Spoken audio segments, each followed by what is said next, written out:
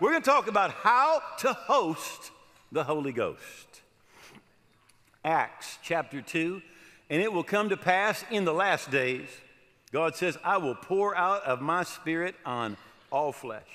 Your sons and your daughters will prophesy, your young men will see dreams, your old men will young men will see visions, your old men will dream dreams. God says in the last days, his intention is to pour out of his Spirit on all flesh. And Jesus, as he's about to go to the cross. He's talking with his disciples. He says, nevertheless, I tell you the truth, it's to your advantage that I go away. Now, that would have been a hard sell. He had been their companion, their friend, their coach, their mentor, their teacher. He's personally present. He's talking to them. He's helping them. He's mentoring them. He is right there, and he says, now, it's to your advantage that I go away. And so Jesus is saying, in my sending the Holy Spirit, it is better for you than if I were personally present. And how often haven't we thought, well, if I could just be with Jesus? But Jesus said, it's better that you have the Holy Spirit than that you have my tangible, personal presence right there. He said, it's your advantage I go away, for if I don't go away, the Helper will not come to you. But if I depart, I will send him to you. Now, the Holy Spirit, Jesus is saying, is going to help us. Now, what the Holy Spirit does for the world and to the church are completely different. To the world, Jesus said, he will convince the world of its sins, of the availability of God's goodness, and of deliverance or escape from coming judgment. So what the Holy Spirit does for the world is to basically points them to Jesus. It says, you need Jesus. But look, what Jesus, the world needs to receive Jesus, but the church needs to receive the Holy Spirit. We need to be connected to the Holy Spirit. Jesus said, the Spirit of truth will come, and he will guide you into all truth. And he'll not speak of his own authority, but whatever he hears, he will speak, and he will tell you things to come. He will glorify me, and he will take of what's mine, and he's going to declare it to you. Listen, the people think the Holy Spirit is weird, right? People are weird. And they blame it on the Holy Spirit, right? He takes what is Jesus's. In fact, Jesus said, he is my representative, right? So the Holy Spirit isn't weird. People do weird things and then they blame the Holy Spirit. But he's not weird, right? In fact, Jesus said, but the Helper, I love this. Now let's suppose that we're going to move the drums, right? What we think the Holy Spirit does is he does everything, but Jesus said he's the helper. You start moving and he'll help you. We think he's going to do everything, but the Holy Spirit is not going to. We think God's going to do everything. He's not. He's going to help you. Number one thing Jesus said about the Holy Spirit, he is the helper. Helper. So you and I, we get involved, and he comes alongside, he helps. He's the comforter, the advocate, the intercessor, the counselor, the strengthener, the standby, the Holy Spirit whom the Father will send in my name, in my place, to represent me and act on my behalf. In Jesus' place, to represent him and to act on his behalf. Again, the Holy Spirit is not, you want to know what the Holy Spirit is like? Just look at Jesus. He's Jesus' representative. He's acting on Jesus' behalf, right? He will teach you all things and will help you remember everything I've told you. Now, by the way, for him to help you know the things that Jesus has told you, you've got to know those things. He's not going to help you know what you never heard. But he's the counselor, the helper, the intercessor, the advocate, the strengthener, the standby, the one that represents Jesus. Right? Now, this world, we know, 1 John 5:9, positively that we're of God. And the whole world around us is under the power, Amplified says, other translations say the sway of the evil one. Now, what is supposed to happen is this. As a believer, we're supposed to be under the power, the sway of the Holy Spirit. And the world is going to be different. It's going to be under the sway of the evil one. And by the way, when the church is just a reflection of the world, of its culture, it has no purpose. Jesus said, if you lose your saltiness, he said, what good is it to have to be thrown out and trampled underfoot? That Jesus, his representative today, is the Holy Spirit. So the world needs to receive Jesus. The church needs to receive and cooperate with the Holy Spirit. So number one is do not grieve the Holy Spirit. In Ephesians chapter 4, it says, do not let unwholesome, foul, profane, worthless, vulgar words even come out of your mouth, but only such speech as is good for building up others, according to the need and the occasion, so that it will be a blessing to those who hear you speak. Don't grieve the Spirit of God. You know, when we are critical, when we're in strife, when we're attacking, when we're not building other people up, it grieves the Spirit of God. It says, but seek to please him, by whom you were sealed and marked, branded as God's own, for the day of redemption, the final deliverance from the consequences of sin. And it goes on and says to be tender-hearted, forgiving. Now, the Holy Spirit is our advocate. He's like our lawyer. Now, how many of you know lawyers say good things about you even when there isn't anything good to say? I mean, they're going to paint the best picture of you possible. You see, the Holy Spirit is always going to be speaking words of encouragement, of love, of acceptance, of victory to you. And he wants us to speak those same words. No evil speaking. Be kind to one another, tender-hearted, forgiving, not grieving the Holy Spirit. When Jeannie and I were first married, we were still in Bible school in Dallas, and we had a little apartment, like 220, 230 square feet. I mean, it was little. It was everything, right? And we had our friends over that were engaged, all right? And how many of you know I'm Dutch? All right? Now, what that means is this, that I play rook. Now, all Dutch people know that because we couldn't have regular playing cards, but we had our special rook cards, okay? Because they were more holy somehow. I don't know. So anyway, we're playing rook with our friends, all right? And it's boys, it's couples, because Jeannie's on my team, and the other couple, they're a team. And we are just smoking them, all right? And he gets mad. And he starts attacking her. And she starts attacking him. And he says something to her. And she says something to him. And he said something to her. And Jeannie starts bawling. She just starts crying. And you say, why? Because we don't treat each other that way. And we're not used to an atmosphere of strife and pulling people down. It grieved her. Right? Now, when we do the same thing, when we do that, you know what? It grieves the Holy Spirit. It grieves the Holy Spirit in the same way. He says, don't grieve the Holy Spirit. 1 Thessalonians 4. For this is the will of God, your sanctification, that you should abstain from sexual immorality, that each of you should know how to possess his own vessel in sanctification and honor, not in passion of lust like the Gentiles who don't know God, that no one should take advantage of or defraud his brother in this matter, because the Lord is the avenger of all such, as we have also forewarned and testified. For God has not called us to uncleanness, but to holiness. Therefore, he who rejects this does not reject man, but God, who has also given us his Holy Spirit. Now, he's saying the same thing. He's saying when we live immorally, it grieves the Holy Spirit. And he says, don't do that. Don't grieve the Holy Spirit. Here's the thing about the Holy Spirit. The Holy Spirit is always going to lead us to walk in love. Right? Love believes the blessed. Love does not suffer under a wrong that is done to it, the Bible says. Love forgives. In fact, Jesus, talking about this in Mark 11, he said, every time you pray, if you have anything against anyone, forgive. Now, you may say, look, I haven't been offended this week. It's still Sunday morning.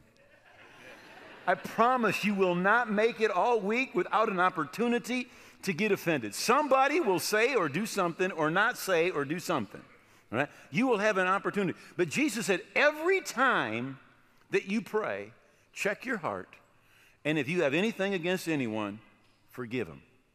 Pray for them. Forgive them and pray for them. Now, there's a really well-known story that took place in Armenia right before the First World War was its beginning, 1915 to 1917. There was a tremendous genocide that took place in Armenia. The Turkish Muslims killed over 1.5 million Christians systematically. But there's a story of a Turkish officer. He bursted into a Christian home. He immediately killed the father, the mother. Then the soldiers raped all the daughters. They shot all of them except for the oldest daughter, who this Turkish officer kept for himself as a slave, sex slave. After a few years, she found an opportunity and escaped, survived the genocide, and became a nurse. One night, a wounded Turkish officer was brought to the hospital where she worked, and by lantern light, she recognized him and knew who it was. This is a man who had killed her parents, raped and killed her sisters, and had held her as a captive. He was critical, but she put extra attention into taking care of him and nursed him back to health.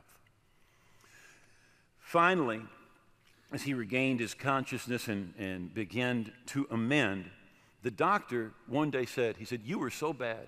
He said, it is miraculous that you've recovered. And if it hadn't been for that nurse, he said, who gave you exceptional care, he said, you would have died. And he looked at her, and for the first time, he realized that they had met before. And he said to her, don't I know you from somewhere? And she said, yeah, I do. And she didn't say anything else. And he realized who it was. The next time she came back in his room, she said, why didn't you kill me? This is what she said. She said, I am a follower of Jesus who said to forgive those who do you wrong and love your enemies. You know, when you're led by the Holy Spirit, you will forgive no matter what has been done. Now, the Bible says in Romans 8, verse 14, that as many as are led by the Spirit of God, they're the sons of God. Now, listen, the Holy Spirit is a genius, all right? He is a genius. He takes losers and makes them champions. If you will listen to the Holy Spirit, he will keep you out of 1,000 pitfalls, right? Listen, you and I, we need help. We need professional help, all right? Here's the great thing about God, the Holy Spirit. He knows what's going to happen tomorrow. Do you realize when you have a problem, it's not when he finds out? Right? You're looking at your situation going, this is not when God found out. He knew before. He foresees. He knows what to do. He knows the solution, right? And by the way, he is the Spirit of truth. Right? Listen, the devil cannot defeat you when you're led by the Holy Spirit. There is no wisdom, no understanding, no plan, the Bible says, that can succeed against the Lord. You know, when you're being led by him, that doesn't matter what comes at you. There is no way that you can be defeated. Now, the Bible says to be being filled with the Holy Spirit. In other words, it's not something that happens one time and you're done. All right? It's something that needs to happen every single day. Say, Lord, fill me, fill me. But it says, as many as are led by the Spirit of God, they are the sons of God. In Acts chapter 7 and verse 23, it says that when Moses was a full 40 years old, it came into the heart of Moses to visit the children of Israel. Now, since Moses was 3 months old, he has been raised in Pharaoh's house as an Egyptian by Egyptians. The Bible says that he was learned in all of the knowledge of the Egyptians. And he lives his life until he's 40. And one day, it came into his heart to visit the children of Israel. Who put it in his heart? God put it in his heart. Right? The Bible says that God gives you the desires of your heart. It's not talking about a car or a dress or a house. It's saying God puts desires on the inside of you. Philippians 3:13. God himself is at work in you, inspiring you to want what pleases him and to work for them. In other words, God puts desires on the inside of us. When Jeannie and I graduated from Bible college, we went to Mexico. We were in Texas. We went to Mexico as missionaries. And somebody said, well, why did you go to Mexico? Well, because the Bible said in Mark's Gospel, chapter 16, go into all the world and preach the gospel to every creature. And we figured there were plenty of people here in the States, so we should go someplace else. We didn't have much money, and Mexico was close. So we went. All right? As T.L. Osborne said, God will never get mad at you for going somewhere to preach. Share the gospel. He'll never get mad. So we're there, and one day, we get a phone call from our friend in Mexico City, Javier. And Javier says, he said, I'm going out in the mountains of Mexico, out in the jungle. He says, I'm going to preach. He said, it's going to be so much fun. He said, I want you to come with me. And I just said, sure. Didn't think about it, pray about it. I just said, sure, we'll go. So we go to Mexico City where they live. We get in a car, go about 2.5 hours, stay in a Indian center. And in the morning, about 2 o'clock, they get us up. They throw us in the back of a CJ5 Jeep. We go about 2.5 hours down a paved road that kind of went like this. And then we turned right, went about 2 hours down a dirt road, and then the road ended, right? And when the road ended, there were some men waiting for us, right? And something I probably had seen it before, but didn't know what it was. We had mules, right? Now, a mule is a cross between a horse and a donkey, right? Now, the reason they do it is because in these mountains, you need to be extremely sure-footed. And a mule is sure-footed, much more so than a horse, like a donkey. But it's larger, or supposed to be. Larger, they're supposed to be 2 to 3 times the size of a donkey, right? But that day, I got the pygmy mule. I really did. I mean, 12 hours we rode these things to get to this village way back, right in the mountains, right? And this mule was so small. Sorry, over there, you're going to have to look right up there. Okay. Right. I rode like this for, right.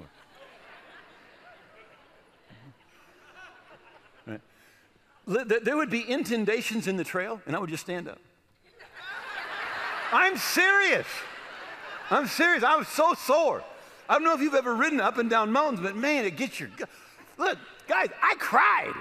I mean, like, this was the worst, okay? 12 hours. We finally get back to this village up on the top of this hill called Buena Vista. Good view, right? And it's 100 and some degrees, right? There is no electricity. The houses are sticks, dirt floor, thatched roof. There's no running water. There's no bathrooms. If I found out right away, I got off and I said, ¿Dónde está el baño? You know, that's the one phrase every American knows. Where's the bathroom? And they said, Al monte. You speak Spanish, don't you? I said, the mountain. You know, just any place you like, you know. So I'm trying to take care of some business. And this pig, he had to be 400 pounds. He may have been 500 pounds. He just comes running. He can't wait, you know. And fortunately, there were some rocks. I am freaking out. You understand? I am freaking out. And I go to my friend Javier. I grabbed him by his shirt. And I pulled him close. And I said, Javier, why did you bring me here? I said, this is not my ministry. I said, I belong in cities with water and bathrooms and electricity. And I told him, I said, I want to leave now. I told him, I want to leave now. He said to me, we can't. And I said, why? He said, we don't know the way back. And we don't have any mules. Right? So we're there for 3 days. Right? Every morning by 9 o'clock, we're in church. They let us out at noon, have a little something to eat, from hut to hut, praying for people, talking to people, have a little service in the afternoon. About 5 o'clock, we'd eat something. 6 o'clock, we had service from 6 until midnight. 3 days. So we're getting ready to leave. And we're in kind of a little center area of the little village. And they brought me a mule. It was a real mule. I climbed up on that mule. And I remember sitting there and just tears are just running down my face. And they were not tears of joy that I was leaving. They were tears of love and compassion. And God has put in my heart that Jeannie and I need to move from the city to a village to minister to those people. I got back to Mexico City and I said, Jeannie, I think, and she's like, I know, we're going to move. I'm ready. Okay. Listen, there was nothing in the natural to make us want to go there. You understand that? There was nothing in the natural. But God himself is at work in you, inspiring you to want what pleases him and to work for them. See, God puts desires in your heart. That is, if I look back at over 44 years of being a Christian, every single time that there has been a major change or move, it has happened the same way. God put a desire. And he does the exact same thing for every single Christian. The Bible says that deep calls to deep. Deep calls to deep. In other words, God's Spirit is going to communicate with your spirit. He'll put a desire down on the inside of you. Right. Now, Colossians chapter 3 and verse 15 says, let the peace of God, the soul harmony which comes from Christ's rule, act as umpire continually in your hearts, deciding and settling with finality all questions that arise in your mind. In that peaceful state to which, as members of Christ's one body, you are also called to live, and be thankful, appreciative, giving thanks to God always. Now, it says the peace of God is to rule or be the umpire. I love that. With finality in all your decisions. Right? So this is what it's saying. That the devil can do a lot of stuff. I can pray and say, God, if you want me to do that, have it rain this afternoon. Who knows? Right? But here's what the devil can never counterfeit and never do. Give you the peace of God. Amen. The peace of God to rule in your heart. And it says when you have peace, when God, you have that peace in your heart, it says if you will do that, you will be safe. You'll be in the will of God. But if you don't have peace and you do it, you will be out of the will of God. That peace is to be your umpire. That's one of the ways God leads us, is by giving us peace or literally taking that peace away from us. And that's just telling us, look, you don't have peace. If you do that, you will be out of God's will for your life, out of the blessing that God has for you. Say, number 3 here is honor the Word of God. Honor the Word. In 2 Peter 1, it says, knowing this first, that no prophecy of Scripture is of any private interpretation. But no prophecy ever came by the will of man. But holy men of God spoke as they were moved by the Holy Spirit. Now, your Bible was not written by Peter, James, and John, but was written by the Holy Spirit. It's the Spirit of God that moved on men to write. Notice, it says no prophecy is of any private interpretation. In other words, this is what it means. It says there's not one interpretation for you and one interpretation for you and another interpretation for you. There is one interpretation. But now listen, there is an application for you and an application for you and an application for you and an application for you and an application for you. There are a million applications, but there's just one interpretation. Right? So the Holy Spirit has written the Word. Right? In Timothy, it says all Scripture is given by inspiration of God. It's God-breathed. It's the Spirit of God. So here's what that means. The Holy Spirit will always, 1,000% of the time agree with the Bible. Right?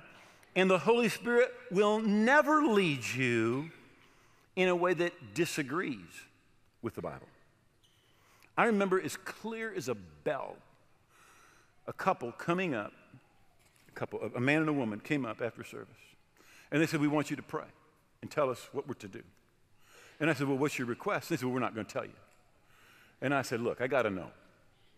And so finally, they say, all right, we want you to pray that we know the will of God, because we think we know the will of God. And we think God is telling him to divorce his wife and marry me, and me to divorce my wife, or excuse me, my husband and marry him. Right?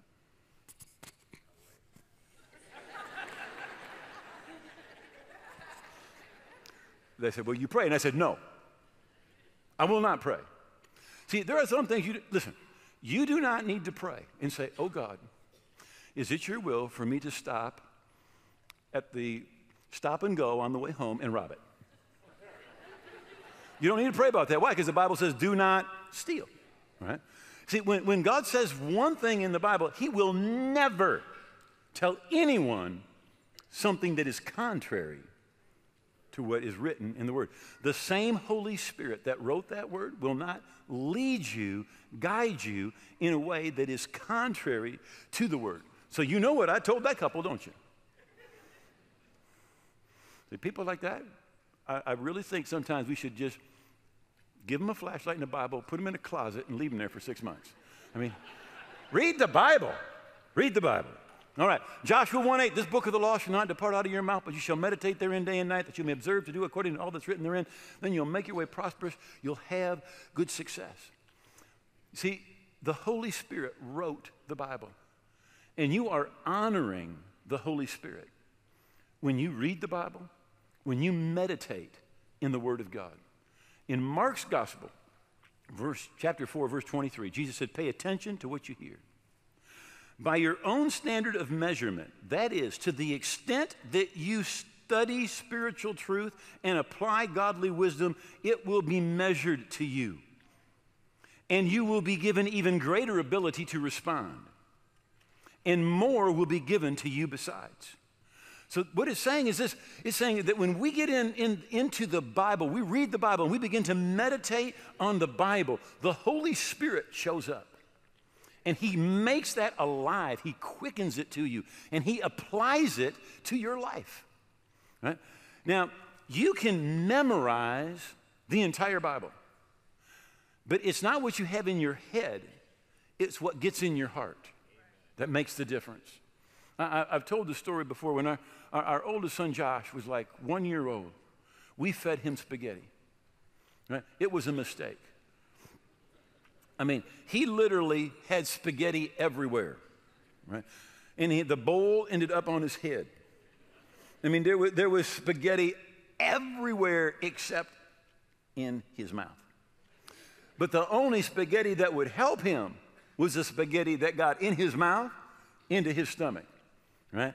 You can have Bible everywhere around you, but that will not change you. The Bible that will change you is the Bible that gets in your heart. And the way the Bible gets in your heart is by meditating on the Word of God. And as we meditate, the Spirit of God quickens it. Listen, all sorts of companies have been getting hacked. Even our State Department got hacked. But you cannot hack God's system. It can't be done. It's impossible. The only way it happens is when the Holy Spirit takes it from here and puts it here. And it happens when you and I meditate on the Word of God.